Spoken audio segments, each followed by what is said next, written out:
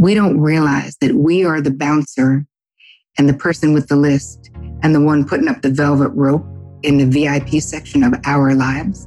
If we don't take control of that, then just any person who feels entitled just can come in and plop down. Your third cousin is like, well, you should do it for me. We're family. You're like, should I though? Why? Like, I don't even like you. Hi, I'm Zoe. Hi, I'm Erica. Hey, Erica. This is our podcast. Well, what do we do on the podcast? We talk to wellness experts. What do we talk about? Wellness stuff. And why are we doing this? Because we want to have an inclusive conversation about things that you can actually use and apply to your life. Right. We don't think that wellness should feel preachy. We think it should feel like everybody can participate. That's right. So if you like what you hear, tell a friend. Give us 5 stars. They're all free. All of the above. All of the above. And think of us as your navigators on the bumpy highway to well. Guess what else is not new? Talking about boundaries. Oh, talking about boundaries? Who's talking about boundaries? Because boundaries always seem to be pushed, is why. You had your lovely ladies at UPS pushing your boundaries. Oh, yeah, they push my boundaries. People send passive-aggressive emails to us at work and push our boundaries. Sometimes we have passive-aggressive conversations with our loved ones that push our boundaries. I wonder how often we push boundaries and just don't realize it. I'm sure pretty often. I'm sure quite often. Yeah. I'm sure quite often. But Terri Cole, who's a psychotherapist and actually a licensed person to speak on the topic of boundaries, has a cool book. It's called Boundary Boss. And she's a cool chick. And I would not want to cross her and push her boundaries. No, don't touch her boundaries. I mean, oh my God, this topic I feel like is so, I feel like it's coming up every time I turn around. Yeah, it's a bit of a minefield. But... And you know why it is? I feel like maybe it's having this sort of like moment right now because of all of the fucking access that we have to everybody, whether it, obviously via technology. So it's like everyone is just like boundary fatigue because it's like, you have access to me via text and I'm expected to respond in like 2 fucking seconds. And then like, if you send me an email, all of a sudden, like you're now in my space. You've invited yourself into my space and now I'm obligated to respond. It's just like all of these different access points because of technology have really like created some boundary cluster Fs, Well, and I think it's interesting that, in the last year, we've only had boundaries, right? And obviously Zoom, which we're on right now. Well, right. But I mean, like we've only had physical boundaries. We've only had physical restraints because we can't go anywhere and we can't see people. So in some ways we've been like overwhelmed with boundaries. And then in other ways, we've completely shattered them. To your point, because we're like, okay, well, if I can't see you in person, then I'm going to hit you up and I'm going to LinkedIn and I'm going to chat you and I'm going to text you and I'm going to Zoom you. I'm going to do all of these other things to remind you that I am here and that I need attention and a response. I DM'd you and I texted you and I emailed you and I sent you a FaceTime and it's just like, oh my good Lord. It used to just be as simple as like, I'm on the subway and you're a bit of a close talker. These are my boundary issues. now it's just like, or like, I'm in person and maybe somebody put their hand on my shoulder while they were talking to me unnecessarily, And now it's like, it's so much more present in a totally different way. Yeah. That we don't fully realize. Anyway, we're going to let a licensed person. Yeah. Let's let Terri talk about it because she's going to give you some tools on how to actually combat these boundary bastards. All right, Terri. Terry's going to talk. Okay. Hey guys. So you may have figured out by now that Zoe and I are huge fans of functional mushrooms. And that's because their benefits are legit, from increasing focus and concentration to helping you sleep. And probably most importantly, providing incredible support for your immune system. And yes, that is actual science. You can check it out on our blog at earthandstar.com. But who doesn't need a little bit of extra immune support right now, if we're being honest? But anyway, the most important thing for you to know actually is that you have to have these fabulous fungi in your system every day in order to reap the benefits. So Earth and Star, our new brand, is making it as easy as possible for you to get the amazing benefits of functional mushrooms every day. Like if you've got a serious cold brew habit, there's a can for that. If you love your afternoon matcha latte, then we've got you covered there. And if you're not like G-Love and you're not feeling the cold beverages, then how about a totally delicious dark chocolate bar that also helps you increase focus and concentration while satisfying your sweet tooth? And it pairs super well with red wine. So we at Earth and Star have created as many ways as possible to help you elevate your everyday routine, because we are not asking you to add another pill or a powder to your very busy schedule of supplements. We just want it to be as easy and absolutely delicious as possible for you to get some mush love into your life. So check us out at earthandstar.com and get 15% off your first order with the code HTW. We can officially start the conversation by welcoming you, Terri Cole. You've got an incredible book and practice and blog and business, and we want to hear all about it. And in your words, how can you heal my fucking suffering? And how can you teach my husband some boundaries? I definitely can do that. Okay, and Erica, I can potentially teach you how to lessen your fucking suffering. That is possible. I don't think I can actually cure it, but I have lots of good ideas of what you can do. Lay it on me. And it probably has to do with the same boundaries that Zoe's trying to set. So let's go. Listen, why boundaries, right? Why boundaries and why now? Why does it matter? Why are people struggling with this? When you think about the way that as women we're socialized, how we're raised, nobody knows how to do this, because not only did nobody teach us, because it's actually a language. Think about becoming literate in boundaries, like becoming fluent in Mandarin. Now, you wouldn't be like, I really hope I wake up tomorrow fluent in Mandarin.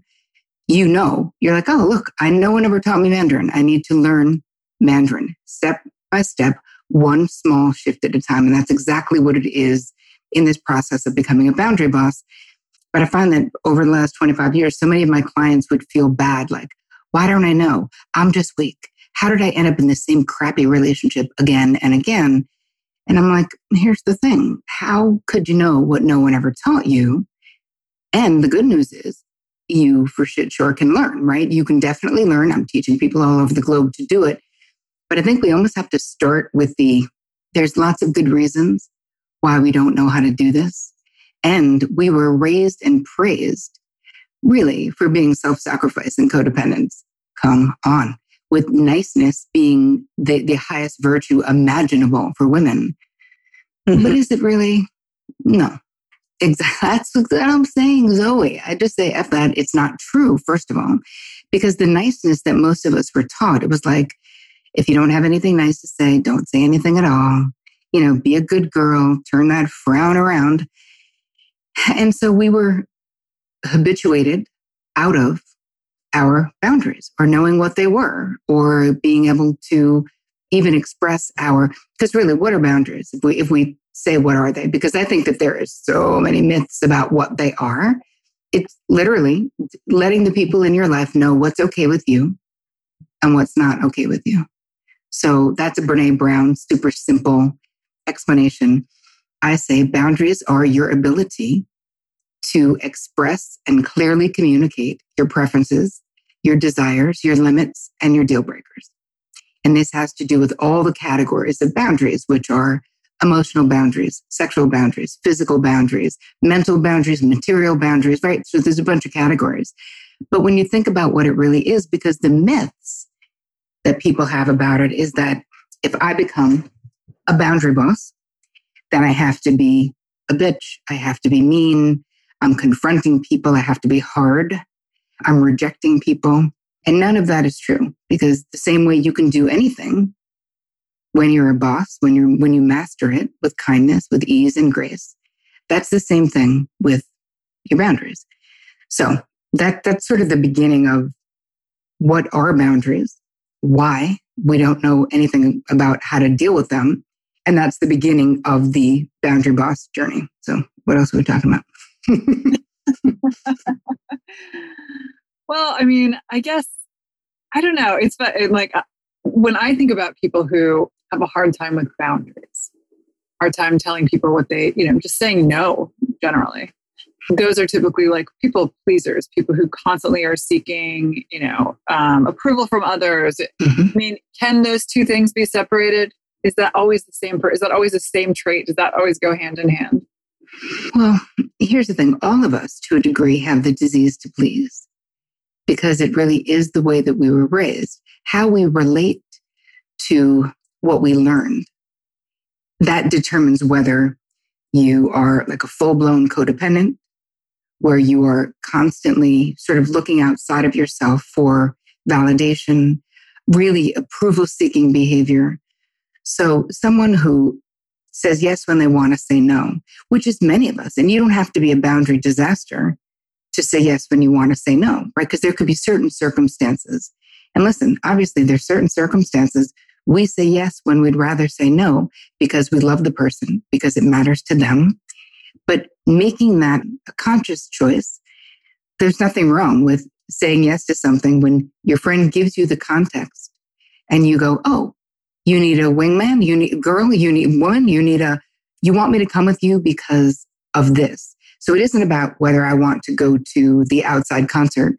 It's about you're saying, but would you come with me? I know it's not your thing, but I'm not comfortable with these people and I would love it if you would come and do me a favor.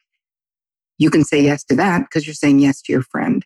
So I think that, there's one thing about looking at situations and mindfully choosing. And then what we're talking about when the boundaries are really disordered is we're talking about the auto yes, where your immediate response, your reaction, right? You don't have enough space to have it be a response. It's a reaction. And then what happens if we're always reacting with yes or auto or insta-yesing? A lot of times you won't follow through with that because you really didn't want to do it from the beginning. So you kind of become someone where people are like, well, maybe she's kind of flaky. 50% chance that she's going to actually do what she says she's going to do, which is not great for relationships because there's not a lot of trust built there. And when we really think about saying yes when we want to say no, the desire is to be nice. We're lovers. We want to show up for the people in our lives. But what really happens if you continually say yes when you want to say no, under the guise of being nice, let's really break it down. Is that being nice? Right. No, it actually isn't. We want to be perceived as nice. Yeah. And I'm really just a horrible person underneath. It's just I can say no. I have to say, I live with a wonderful husband who has, I don't think he'd be upset that I'm saying this. He has some boundary issues. And because, by proximity, I feel like I've been sucked up into this kind of habit of constantly, Erica, there's never a moment where there are, aren't 10 people in my house. It's just the door is constantly open. And I tell my friends listening, this isn't me saying I don't want to have you over, but there is this there is a recurring clash that we always sort of we butt heads on this subject all the time, whether it's in a work context or in a social context. I have no problem saying no. I mean, 90% of the time I'm pretty comfortable just being nah, not today. Mm-hmm. It's almost like he can't, it's so ingrained in him. It's almost impossible for him to not say yes to every single thing. I'm having a hard time making peace with that. I'm trying. I feel you. And I think we probably are married to maybe the same person. Oh. So the struggle with that is that it kicked up so much of my codependency that I've worked so many years to keep under control. But it's a discipline. I'm sorry. If you are naturally a codependent and a fixer and a bridger and a swager, I work to not be overly invested in the decisions and the lives and the circumstances and the feeling states of the people that I love, to not automatically fix and think it's on me, right?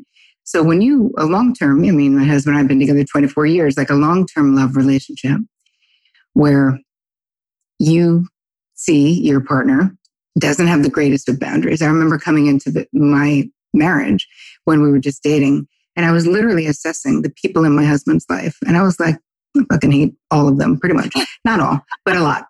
And I was like, those users, opportunists, like taking advantage of his kind Pisces heart, like, no. And so I did come in and was a little bit like, okay, we're going to reassess. We can reassess my relationships too. But here's the thing. We don't need to twist ourselves up in a pretzel and light ourselves on fire all the fucking time for people. We don't. And people don't respect it. So my feeling is this. I can just tell you what I did, Zoe. That's all I can tell you. Is that I got healthy enough to be a lot less codependently attached to my husband. And I have a lot of control about, and listen, we live in the middle of nowhere, so we wouldn't have a lot of people in and out simply because we live too far away from everyone. But there are things where you have to have the agreement, like, before you commit us to this, I'd like to make a simple request that we talk about it. I am less social than you, babe. I'm sure you do. You're like, I've said that already. Yeah, I've done it. But if it doesn't happen, so this is actually a perfect example of how do we set, in the book, I teach you how to set proactive boundaries. So we look at the people with established relationships. We look at the people and we go, okay, I know the strengths of this person. I know the less than strengths of this person, right? I know our recurring conflicts. I know when I've said things to them before, what has happened. So we take all of the data points of like, what has happened in this relationship before? That helps us figure out how we're going to approach the boundary request. So if the person agrees, because here's the thing, you can make this simple request like, hey, babe, I'd like to make a simple request that we agree, like at the top of the week, we agree. And if you want to be spontaneous, as to how many people are going to be in and out of the house. And if you want to be spontaneous, that you give me the heads up. Like, I may not want to be spontaneous and I want to have the right to protect my inner sanctum. Like, we're all different. What we need is different. Anyway, let's say that your person or some person says, okay, I'll agree to that. And then they don't follow through, because that's a big question. People say, well, what happens when I draw boundaries or express a boundary request? The person agrees to it and then they don't follow through. Well, you have to then, there has to be some kind of consequence. So, and I don't mean it like that sounds terrible. Like, oh my God, we have to berate the person. No, there has to be a point like, hey, well, we talked about this last week. You said you would do it. You didn't do it. But the next time it happens, when the people come, I may need to ask them to leave. Like, or whatever. I mean, I don't know what it would be in anyone else's life. I just know having a real conversation the first time, because it takes more than one time. When you have an established dance in a relationship, right? It's going to take a minute, just like changing our own behavior. It takes repetition and thought and intention. So one thing I really work on doing is, if I'm trying to change the boundary dance in my long-term relationship, I am completely prepared that it's going to take a couple of requests. And so I try not to go, if he forgets it the second time or third time. In the beginning, when I was still moving out of boundary disaster into at least having some skills, like more in my 30s, it would be so personal. I'd be like, he doesn't give a crap. He's just a self-absorbed idiot. I can't believe it. Like, it was so hard to make the request for me at that time that I was like, whew, well, that's over. Just doing that one time and never again.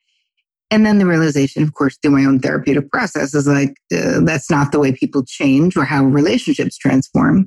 So I think getting yourself in, your own mind of what you're going to have to do it more than once. But the real conversations are, I don't want to keep having this same conflict with you. Because what happens when we have polarization in relationships, where you're like, are you kidding me? My husband and I used to fight about that every time we would go food shopping. It didn't matter how much crap we already had on the conveyor belt. It's moving, it's going. We're getting to the point where we're checking out. He'd be like, I don't have my bag with me. He'd be like, I'll be right back. Where are you going? And he's always going to get the same shit we don't need. It's always the same thing. It's always some expensive Italian olive oil, where I was like, hi, we have like 44 bottles. I don't even get it. Like, it's some compulsive weird shit. Mm-hmm. So, in the beginning, I was like so stressed, because now you're getting to the end. People are behind you. He's got the card. Like, I'm like, we're done. I can't check out. Anyway, so a bunch of different bites where I'd be like, are you like nuts? Like, I don't understand what's happening. I'd be judging him. Then I just decided, there's an easy fix. Bring your own friggin' card. Just check out. If he wants to get back online, you'll meet him in the car. Like there are some things where I just decided I would accept. And these are smaller things, right? Just leaving the wet sponge in the thing. Like, why the wet sponge? It's disgusting. It's dirty. There's germs on there. And after years, like 5 years probably, of just being like, babe, just squeeze out the sponge and put it in the thing so it can dry. I was like, literally never having that conversation again. So I just started throwing out sponges. I got the recyclable kinds. I just was like, it's not worth it. I'm not using a dirty sponge. I don't need to teach him about cleanliness. He's the cleanest person I've ever met. This is just a weird thing. He's just got to skip in the record here. And if it doesn't bother him, I don't want to fight about a sponge or about being left online. So when it comes to long-term things, we have to compromise. But the bottom line is what I'm sensing from what you were sharing about it is that there's a feeling, like the feeling that I had with my husband is that he was saying yes to things simply because he couldn't say no. And if I had a feeling that he was saying yes to things because he couldn't wait to do them, even if I didn't want to do them, I would have a different feeling about those things. Mm-hmm. So anyway, that's just my armchair speculation on what might be happening there. Because when you are in a relationship with anyone who has two porous boundaries, which is what we're really talking about to a degree, and you don't, or you have your own in a different way, it's like we sense the dysfunction within us. And again, Zoe, I'm not even talking about your husband. I'm talking about anybody who, right? Because we're long past that story, but you sense what's happening. And I would say to my husband, like, so you're going to drive all the way to Rikers Island, or whatever he said yes to doing. And it would be a conflict between us, 3 hours one way to New York City from where we live, because he didn't want to disappoint this person. I'm like, I don't know, you driving 7 hours in a day is disappointing to me because you're not 25 and you're driving at night. And so we started meeting in the middle, but it required, because that's also a boundary. Like, he's a grown man, right? I can say, hey, I can't stop you. I want to tell you my concern and I would like it to matter to you. I don't want you driving so late. You know what I mean? Yeah, obviously this resonates so much with, I'm sure with Zoe, with me as well. I'm just taking all these notes because I feel like there's so many different directions I want to go with this. But what you're saying last is something, I would really like to ask you about, but I also definitely want to get into the tactical pieces that you mentioned at the beginning in terms of like, you don't wake up speaking Mandarin the next day. And I want to understand what these actual like digestible steps are. But before we go there, what you were just talking about has to do with setting boundaries on other people's stuff, right? And I feel like that's something I definitely tend to do is like, just what you were saying, like, the supermarket example is actually very good because I see my husband have, issues with his own boundaries that I kind of observe. And I'm like, that's not going to work. But like, how much of a right I know I don't really have the right to point out his stuff and say, so much as just figuring out how I'm going to kind of choreograph myself around it. And by the way, it's not to say I don't have my own issues with boundaries, but in general, I feel like maybe mine are sometimes too strong. And I am suggested to be, a little resistant, I think is a word that has been used. Just putting all that out there. But all right, well, let's talk about what you're really asking though, Erica, is like, what's the difference between the boundaries that we have a right to draw for ourselves and using boundaries as a control lever or mechanism in our relationships because we want to change the outcomes or the behaviors of someone else. So most of the time now, marriage is a bit different, like a commitment like marriage, because we do have to coexist. And we hope that our partner's concern is concerning to us as well, right? But in life, you need to figure out, and I teach this in the book, what is your side of the street? What is someone else's side of the street? And most of the time, many of us who are high functioning codependents, I call it, it's like this new moniker I made up because my clients didn't identify with being codependent. They were like, what are you, crazy? Everyone comes to me. Like, I'm the one. They're all dependent on me. I'm not dependent on them. I'm like, right, but that's not really the definition of codependency, right? Codependency is being overly invested in the feeling states, outcomes, circumstances, decisions of the people in your life to the detriment of your internal peace, to the detriment of your life in some way. So that's my definition of codependency. But my clientele were like you people, super high functioning. So they could kind of do it all and be over functioning for this one over here and making something happen for this one over here. Yes, at the expense of themselves. So it's a little bit like they talk about, Ginger Rogers doing everything Fred Astaire did, except doing it backwards and in heels. Mm-hmm. My clientele and the women in my crew are so capable that people don't look at them as needy, but we do have to look at what drives this behavior to want to control others. So bringing it all back to how do you know what is your stuff?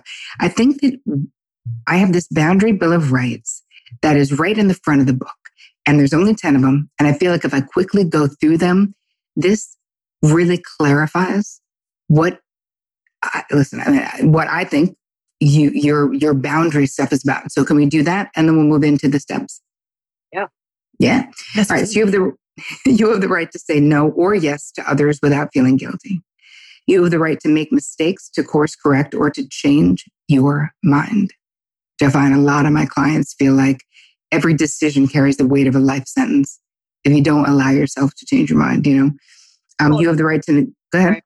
I said it makes you look weak, right? You're like all over the place. You're a flaky female. You can't stay focused. 1 minute you're saying this is your decision, the next minute you're changing your mind.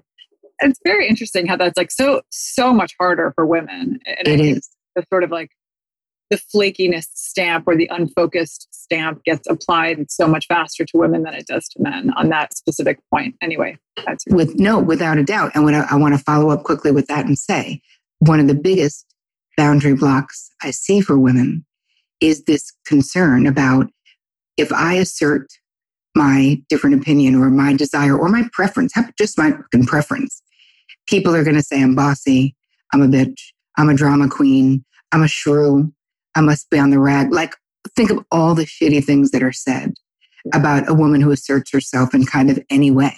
So those are the myths that keep women down and not giving themselves permission to change their mind, Okay, you have the right to negotiate for your preferences, your desires, and your needs. You have the right to express and honor all of your feelings if you so choose. So that one is also important because I've had a lot of women be like, well, when should I tell this person, how I feel about this or information about yourself, right? Do I need to tell, I'm dating this person. When should I tell them about what happened in my childhood? I'm like, how about never if you don't want to? Like, how about you don't need to ever? Like, why are you acting like you need to confess to some guy you met on like Tinder 4 minutes ago? But it's this feeling of being broken, right? And like, I need to, but that is a boundary dysfunction. Sharing too much information about yourself too soon, wanting instant intimacy, that is a boundary dysfunction. Okay. You have the right to voice your opinion, even if others disagree. You have the right to be treated with respect, consideration, and care. You have the right to determine who has the privilege of being in your life.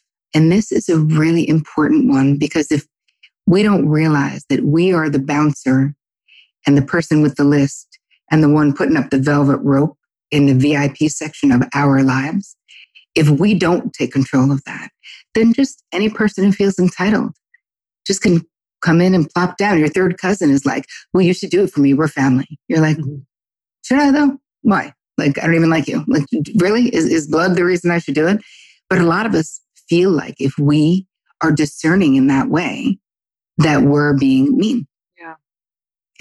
You just don't want a bunch of randos in your VIP section, which is exactly what you end up with if you don't do it. You have the right to communicate your boundaries, limits, and deal breakers, because we all have them. You have the right to prioritize your self-care without feeling selfish. You have a right to talk true, be seen, and live free.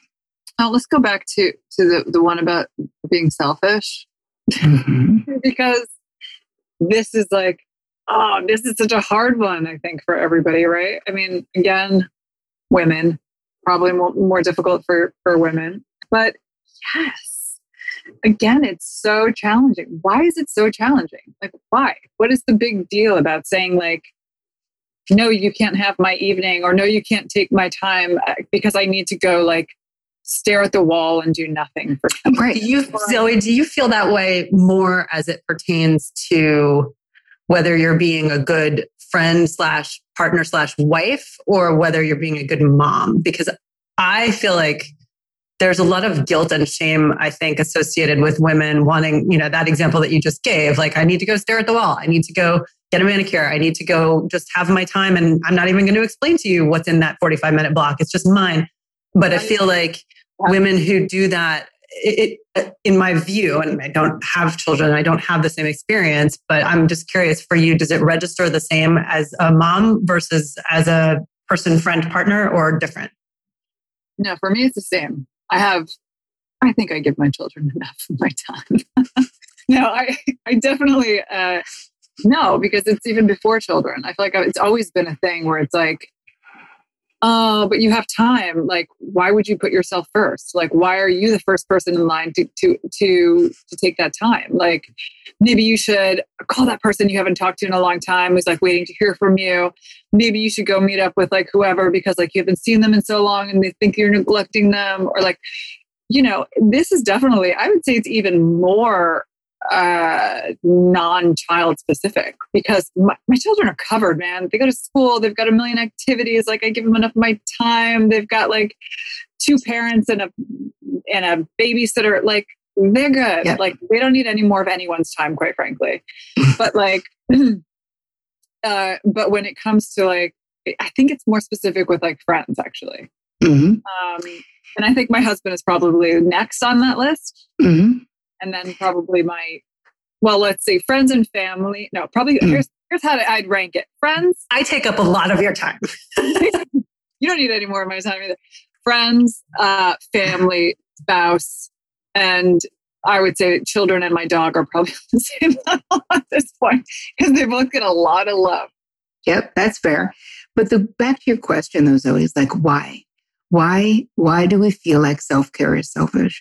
So we'll look at the models of behavior, the things that we learned about what it means to be a good human, a good woman in particular. Because it's not just being a good human. Women are supposed to be. And this is unconscious stuff. This is the collective consciousness that tells us women are supposed to be selfless, right? People are like, oh, she'd give you the shirt off her back. Well, then she's going to be cold, because that makes no sense to anyone. People who say that like it's a good thing. I'm like, oh, you mean she's a boundary disaster? Okay.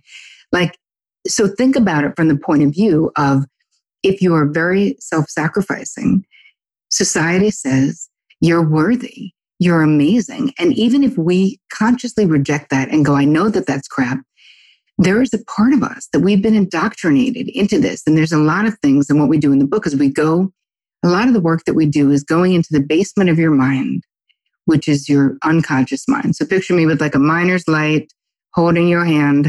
We're going down and we're going to find the boxes of information and limiting beliefs, and why you personally, each one of you and me, everyone listening, are the way you are when it comes to boundaries. Has to do with, yes, the greater society, but really has to do with modeled behavior in the family that you grew up in, where you grew up, country, culture, how close your family was, what were the silent agreements within your family of origin system.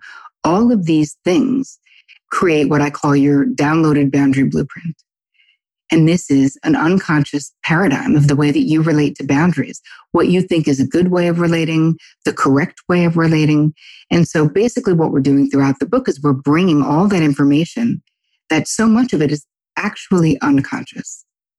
We don't know it until someone asks you the question that makes you go, huh, yeah, my mother did say yes when she wanted to say no all the time. And then she was really bitter about it.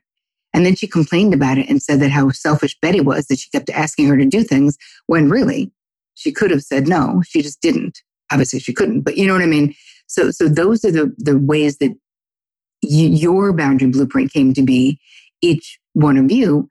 But think about women as martyrs, right?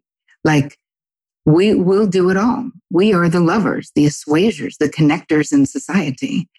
And what ends up happening is if you don't prioritize self-care, that's like a one-way ticket to Bitterland because there's no other stop on that train. You can only do it for so long. You're not doing it out of equanimity and love and choice. If you're compulsively giving, and even if people are grateful, they'll never be grateful enough because in those circumstances, we're looking for others to fulfill this part of you that only self-love and self-care, that bucket can only be filled by you. So, when people are like, if I just find the right person, then everything's going to fall into place. I'm like, you have to become the right person for you. It's all about your relationship to yourself. And what are you allowing in your life? What are you inviting into your life? So anyway, that was a long way around the barn. I don't even know if I answered the question. No, I mean, I think that's right. I was just thinking again, sorry, let me just bring it back to my husband again. In this episode of Christopher, I won't say his last name. No, I'm trying to separate how much of this is truly just your personality and it's actually healthy for this type of personality, and how much of it is first, to your point, getting to know yourself first, right? You have to understand yourself, how you operate, what makes you happy. Not, I would say that the things in this realm, the sort of the constant giving of your time and your attention and your energy, whether it's socially, whether it's, career-wise, mentoring someone, whatever it is, for his personality, he thrives on that. It makes him, gives him a ton of energy. It does not deplete him in the same way that it would deplete me. I would be so happy just being by myself for hours, days, weeks on end. And I think he would absolutely go out of his mind. So again, and then thinking to your point, Erica, it's how do you know, I can't apply my set of boundaries or how I think about boundaries for myself onto someone else. And for him, correct. It's a different set of, it's just a different blueprint, right? I mean, he's a different, obviously. Yep. Well, is it almost, not to bring in a completely different sort of school of thought and modality, but it reminds me of this whole concept of love languages, right? Which is however you express yourself and express your love is not necessarily how your partner expresses themselves and their love. So you have to learn who's speaking which language and then figure out what the commonality is in between, which is just impossible as far as I can see. It's just fucking hard. I actually think that's a really good analogy, though, for what we're talking about. And, Zoe, back to the boundary thing, what we care about and what you had asked about before, Erica, about so where is it about control? Where is it about, I'm trying to make them be different?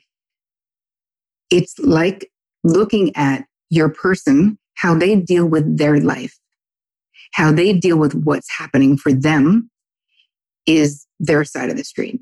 Where it comes over is in the common life, right? And I remember having this thing with my husband. He had a really bad thing happen because he was never great with, he would take jobs. I'd be like, how much money are they paying me? He's like, they'll take care of me. I'm like, no, they won't. They would take care of you way better if you negotiated, because I used to be a talent agent. I was like, who takes a job without knowing what the hell it's paying? He's like, it's great. They're Sports Illustrated. They'll take care of me. I was like, anyway, so I had to learn to just be like, whatever. He was way successful before he met you. He doesn't need you to manage his life, but it made me crazy. But there was a situation where someone had embezzled a bunch of money from him, someone who he knew well, who we knew well. It was the whole thing. And I was losing my crap. And I was literally calling a fucking lawyer. I was like, we're going to get a lawyer. We're going to sue her. Can't we just see her? We're going to punch her in the face the next time I see her. So mad. And then finally, my very mellow husband was like, I realized, my therapist was like, I promise you, you're not helping him. I promise you, the way you're responding is definitely making it worse. I was like, okay, well. So I was like, hey, babe, let me ask you something. How can I best support you in this situation? And he was like, you can have faith that I'll get it done. And I'll get it done my way. And it's not going to look like the way you'd get it done. I was like, oh, okay. I have faith you'll get it done. And he did. Got all the money back. and no lawyers and I was saying to him later on, because he didn't even want to be mad at this person, really. He didn't want to. Like, my ego is such an Aries little ego of like, they're dead to me. Like, I can't wait to see them in public and whatever. He was like, Tara, listen, we travel in the same circles. She had a bad rap. Something happened. She was compromised. She was drinking too much. Someone had died. Like, just why be so judgmental? If I handle the situation, I get restitution. That's what it's about, right? And I said to him later, at one point, I was like, babe, what's the deal with your relationship with this person, And he's like, Terri, listen, in some ways, she reminded me of my mom. I could never kick someone while they were down in that way. I just couldn't. I wouldn't want to. So maybe we're different. And I was like, oh my God, I'm a terrible person, as I always said before. I was like, I'm just an awful human being. But his way of handling it was his way. And so I do think it's important that we, as in a couple situation, you have to go, okay, well, if we have young children, what you do impacts, right? So if my husband goes into war zones and draws things, right? He's an on-the-spot journalist, basically.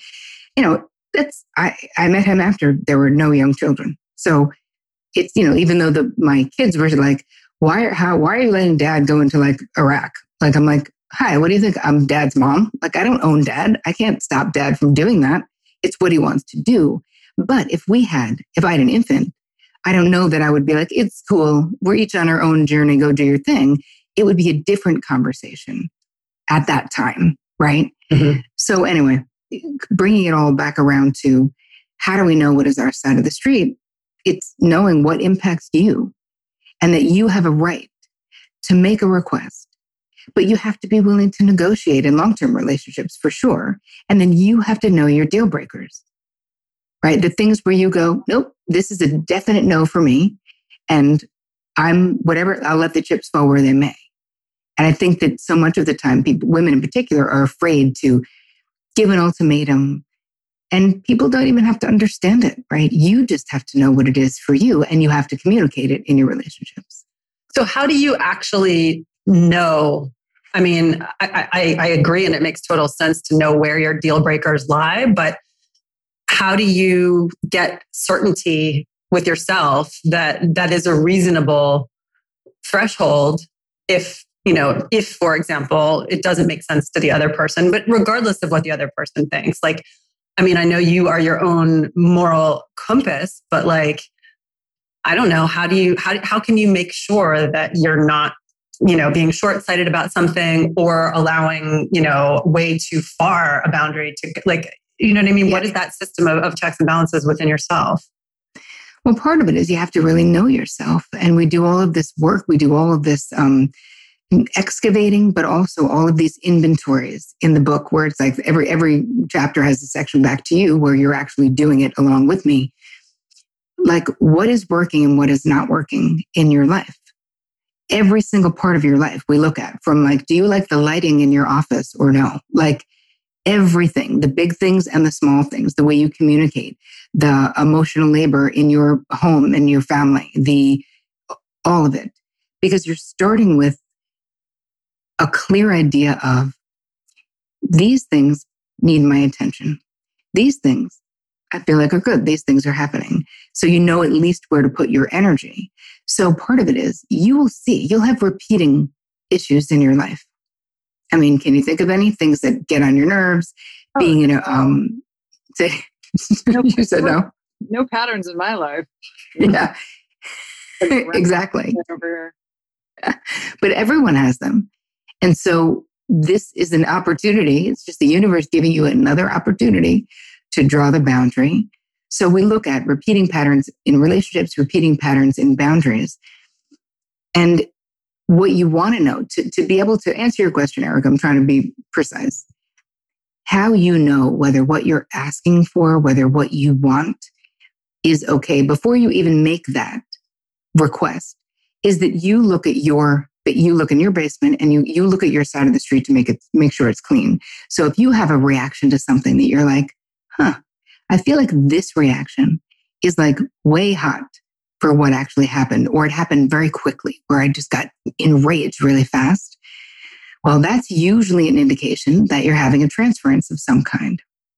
So in the book, I give you this really simple tool that you can use. It's just the 3 cues for clarity, I call it. So it's these 3 questions that you ask yourself in any situation where you feel that, where you go, okay, right now, who does this person remind me of? All right, I'm thinking about that. Where have I felt like this before? And how or why is this behavioral dynamic, the way I'm interacting with them, how is that familiar to me? Have I been in it before? Did I see my parents interact this way, or my parental impactors, or whoever in your life? And what you get from this information, because you can also ask another, like a 4th question I add is, when I'm in this sort of this stalemate or this conflict with this person, this repeated conflict, who do I become? And who did they become? Metaphorically. Mm-hmm. So you may become your 10-year-old self, and they may become your punitive parent. Does that make sense? Totally. It makes total sense. Right. So what do we do with this information? We go, well, now let me relook at that situation where I thought this person was a total boundary destroyer or a boundary bully, and go, from the perspective of, now that I know I was really hot, because what really needs my attention is that old injury, right? The thing I never dealt with in the basement from my father, my mother, whomever. When we start cleaning that up, we're way less reactive, and you have much more clarity about what you're asking for. Does that make sense? Yeah, completely. Okay. I mean, is anybody immune to this experience? We started off talking about, well, before we even kind of came here, I know you do a lot of work in this field in general with all types of relationships and setting boundaries in the workplace, which, is in many ways very different than setting them, in a personal relationship, and probably in some ways that overlaps. But like, does anybody not have boundary issues? No. they mostly don't, because here's the thing. I mean, listen, there's I actually created a boundary quiz so people could see what flavor of boundary dysfunction do you have, right? Because you would maybe identify. I have no boundaries with peanut butter. That's my flavor. That's your flavor. But so let's say you're probably like the ice queen. So you're someone, or the powerhouse, which is someone who, you believe in your ideas. And if other people are like, I don't want to do it that way, you're like, cool, I'll still do it this way. I still think that my way is the way to do it. I can look at both of you and think what would be your thing? So look at the categories. So, and if people listening want to go, it's just boundaryquiz.com. Literally, you can go and take it. So there's 6 styles. You could be the pushover. I don't really think you're that. You could be the chameleon. Definitely going to say no on that. You could be the peacekeeper. And a lot of us have a secondary style where if you are an empath or a highly sensitive person, you could be really, I totally knew it, Erica. You could be really dialed into what's happening around you. You really would like to not have there be conflict, not only that you're involved with, you definitely don't want that, but then you also would like there not to be conflict in your zone as well. That's kind of more of the peacekeeper. And so there's 13 questions in this quiz, because I just went through what are the actual styles, and created it a couple of years ago, but they just came out with it now. It came out with, along with the book launch. And that's something that people can get a baseline of. When your boundaries are out of balance, this might be your behavior. And you answer those questions. And that gives us insight. So is anyone immune to boundary dysfunction? Of course not, because that's saying is anyone their best ever every day of their life? And most people don't do this work. Most people, the whole reason I wrote a book, and I wanted it to be a book and a workbook, basically the whole guide, where you literally, everything you need to do this is in this book. Because I don't need to sell you something else. It's literally in there. They were like, do a workbook. I was like, no, we're going to put it in the thing. Nobody wants a fucking workbook. They don't. More things to do, more shit to fill out. Nobody wants it. Let's have it in one place, one-stop shopping. So in the moment, you're reading it and you're doing it, because it's about your level of mastery over yourself. And it's not about, how, Deepak talks about like, people, illumination and evolving. But because I'm a mental health expert, I'm all about you becoming an expert on yourself. And there's nothing wrong with you if you're not in pain in any place. So if someone is listening to this and is like, I love overfunctioning for people, I want to do more than my share all the time, and I really like it, then the truth is, I honestly say, I'm not being sarcastic, I swear to God, then there's no problem. There is only a problem. Like nobody died and made me the God of how other people should be. There's only a problem if you go, this is causing me pain, or this causes me frustration, or I feel a lack of satisfaction in this part of my life, whether it's level of success, the amount of money you're making, how well you're communicating, if you feel seen or known, then I promise you there's a boundary issue there that you can work on, transform, and up-level that experience to something better. But it really isn't, so to answer your question, not everyone has perfect boundaries. But what you care about is this is for you. If there's a part of your life where you feel like you are not fully self-expressed, or you're not communicating accurately, you're not being honest, the people in your life don't know you, you're frustrated with your friendships, you feel empty in your life, then this is for you. Mm-hmm. And then how hard is it for people to actually admit that to themselves? Mm-hmm. What's interesting though, is people will be drawn to the work. Like I can see from having a public platform, like what are the things that I talk about that go viral? Like people are just like, oh my God.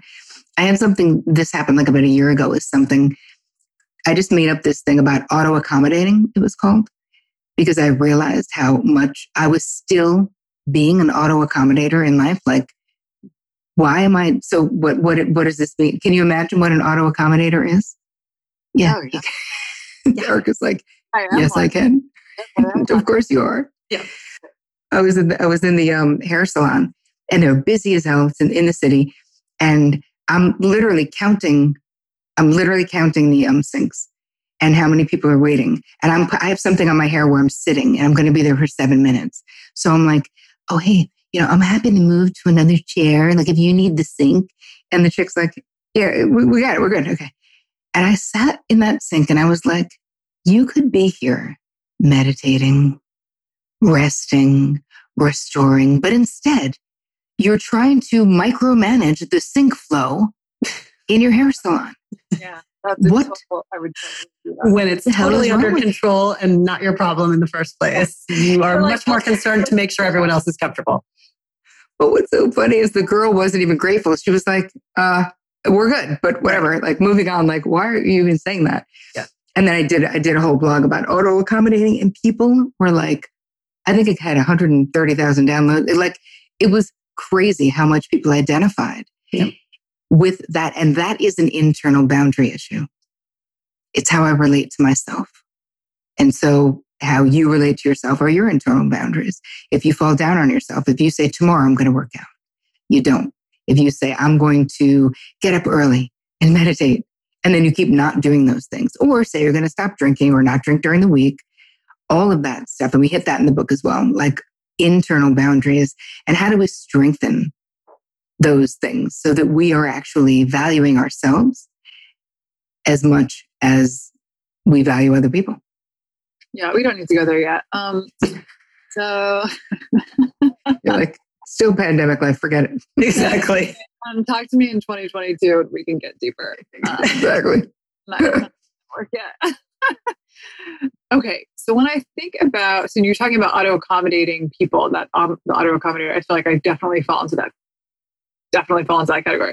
What do you think about the personality that is always sort of like, that is very immediately like disarming?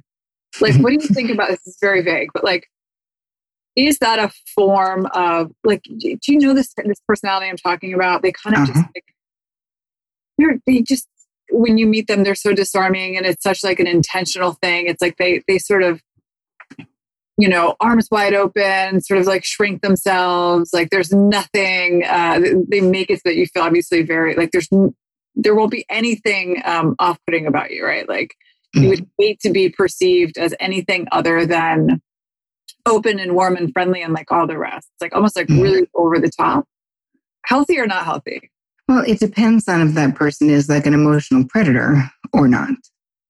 So some people are actually naturally just in their own way captivating, open, not defended, warm, physically affectionate. I mean, not in this day and age, but you know what I mean? Like you said, arms wide open. If there is an ulterior motive, and if that person then ends up being some kind of a predator or some kind of they then cash in on the way that they've made you feel safe. So I say, watch what happens next. Because if the person is genuine, they'll be the same the next time you meet with them. And then they won't be asking you for something 3 days later. They won't be reminding you of what a wonderful time you had when they then ask you to invest in their venture capital, whatever. Do you know what I mean? Mm-hmm. So I do believe that there are people who have these disarming personalities. And it's funny, I was smiling because I'm definitely one of those people, I'm not a predator. I'm really not. But who people will say, I feel like I've known you forever. I'm so comfortable. I feel like you're down to earth. I feel like you're trustworthy. I feel, and I am those things. But I also know that emotional predators and boundary destroyers, as I call them in the book, I have a whole chapter on boundary destroyers, they really are emotional predators. They're people who narcissistic personality disorders, any of the cluster B personality disorders can be in there too, where what they really are working you at all times for their own end. Like they look like they care about you, but most of them really can't care about you. They're limited in their capacity and they will use this to manipulate you. So if you have weak boundaries, you can be weak, meaning disordered. You can really fall victim and be very appealing to an emotional predator who's looking, they're just like these energy vampires. They just come in, suck you up and spit you out, Interesting. Okay. Just want to throw that word out there since we're talking about, personality types. I love it. I have something for your audience, though. I created a gift if you guys want more training on this. Yes, please. Okay. Well, you have kind of choices, but I thought maybe the business one, because I've created different ones. And after I looked at your thing, was listening to stuff, I was like, is that the one, like essential boundaries in business? The things that if you don't create them, and it may seem obvious to people, but I promise you it's not, especially people who are becoming entrepreneurs. So that is what I created for you. It's like a 12-minute video and it's like a beautiful downloadable guide. That's amazing. For entrepreneurs. Perfect. We need it. I know. We all need it. Second. Everyone needs it. Really hard right now. I'm going to tell you where to get it. So to go get it, if you want to, it's boundaryboss.me/HTW. Oh, that's so wonderful. Thank you for doing that. Thank you. That's so sweet. I'm just going to, we're going to just put it on loop and have it constantly. You're going to listen to it as I go to bed every night and hopefully something will sink in. Oh, you can do it. Listen, you can do it.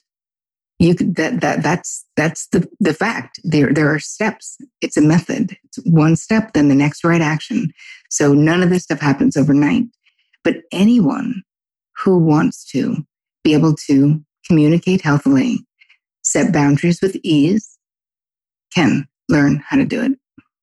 That's my promise to you. It's just like speaking Mandarin. I'm always going to, no, but it's true. I mean, I love that analogy because it's totally true. I think people often hear a lot of these conversations of, here's what you do and here's how easy it is. And it can be frustrating to feel like you're not making progress and chasing your tail. And the reality is that, why would you expect to speak a foreign language overnight? This is also a foreign language. This is just, it's an emotional language. So yes, really appreciate that metaphor. Sure. And all of your incredible work. I can't wait to read this book. Can I just ask, sorry, I'm going to do my classic move again, just as we're about to say goodbye and thank you. Sure. Classic. Can I just ask you, because I was watching like some of your footage and it made me pause. So you're talking a little bit about like asking yourself whether or not you're motivated by fear, right? As though that's a bad thing. I guess I just want to know because and however you tie this to boundaries, but it's sort of like, I see how maybe more in your personal life that would be maybe destructive, but in a professional like career, looking through that lens, like, is it necessarily? I would say that fear is like a pretty big motivator for me, and fear of however you want to frame that. But yes, the word like that feeling is quite motivating for me, and I want to know like why. It sounds like a very obvious and silly question, but like, why is that bad? And what should, and this is obviously, I know some of these answers, but like, what should the main motivating force be? Like, is it a universal? Well, let's talk about it. So coming from you, my guess is you have suffered from some form of perfectionism in your life. Am I right? Am I wrong? I don't think so. Well, what? Erica? Like, hell yes, right? 100%, yeah, okay. Both of us, yes. No shit. Like I met you for an hour and I was like, hello? So I can feel that vibe. So here's the thing with perfectionism and fear. Fear is a great motivator, meaning it is a powerful motivator, but there's a cost. So of course, and very successful people, listen, of course, all of us who are actually doing something in the world, of course, there's a sense of fear, but we reframe it. I reframe it, right? It isn't fear, it's anticipatory excitement is what I try to tell myself with like dropping a book, my first book and all that. Of course, there's a part of me that's terrified. I didn't write the book driven by fear, right? So I think that we need to make the distinction between being driven by fear and experiencing fear when you're doing hard things or big things or things that are challenging. Of course, you will experience fear. If, when in my younger life, my success was driven by a need to prove something to my father, right? Until I got healthier and whatever, when I was in entertainment. So I thought I was born the wrong sex. I had 3 older sisters. I was his last chance for a boy. He should have definitely had boys. Anyway, I realized on my personal therapeutic journey that like, I just thought I was ambitious. I was like, I'm just crushing it. It's amazing. Not realizing that what was really happening is that I was driven by the fear that I was a disappointment to my father. According to my mother, that wasn't true at all. That all happened in my mind. But there's something about, I don't want to spend my whole life being driven by fear. I want to be driven by desire, by purpose, by the things that actually motivate me to create what I create in life. So I think it's really semantics because I think we're really kind of talking about the same thing. I don't expect that you be successful in any way, shape, or form and never experience fear. That's not true. If you spend your whole life long being driven by fear, you will be too tired to enjoy any success you ever create. Got it. Okay, thank you. No, that's a good. Thank you for clarifying that. That makes total sense. Excellent.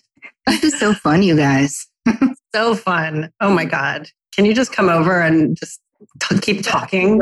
I find your voice so incredibly soothing too, that I'm just like, this is just, it's a nice warm blanket. Cozy. All the questions that you wrote but never asked. No, I waited to the 11th hour to be like, what do you think about fear?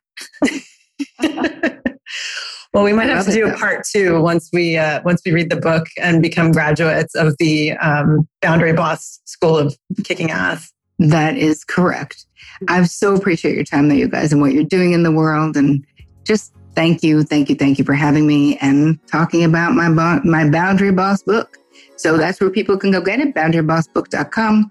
And there'll also be a link where in the free gift where they can also get it. So awesome and wonderful. Thank you so much, Terri. Thank you, Terri. Thank you for having me. Okay, talk soon.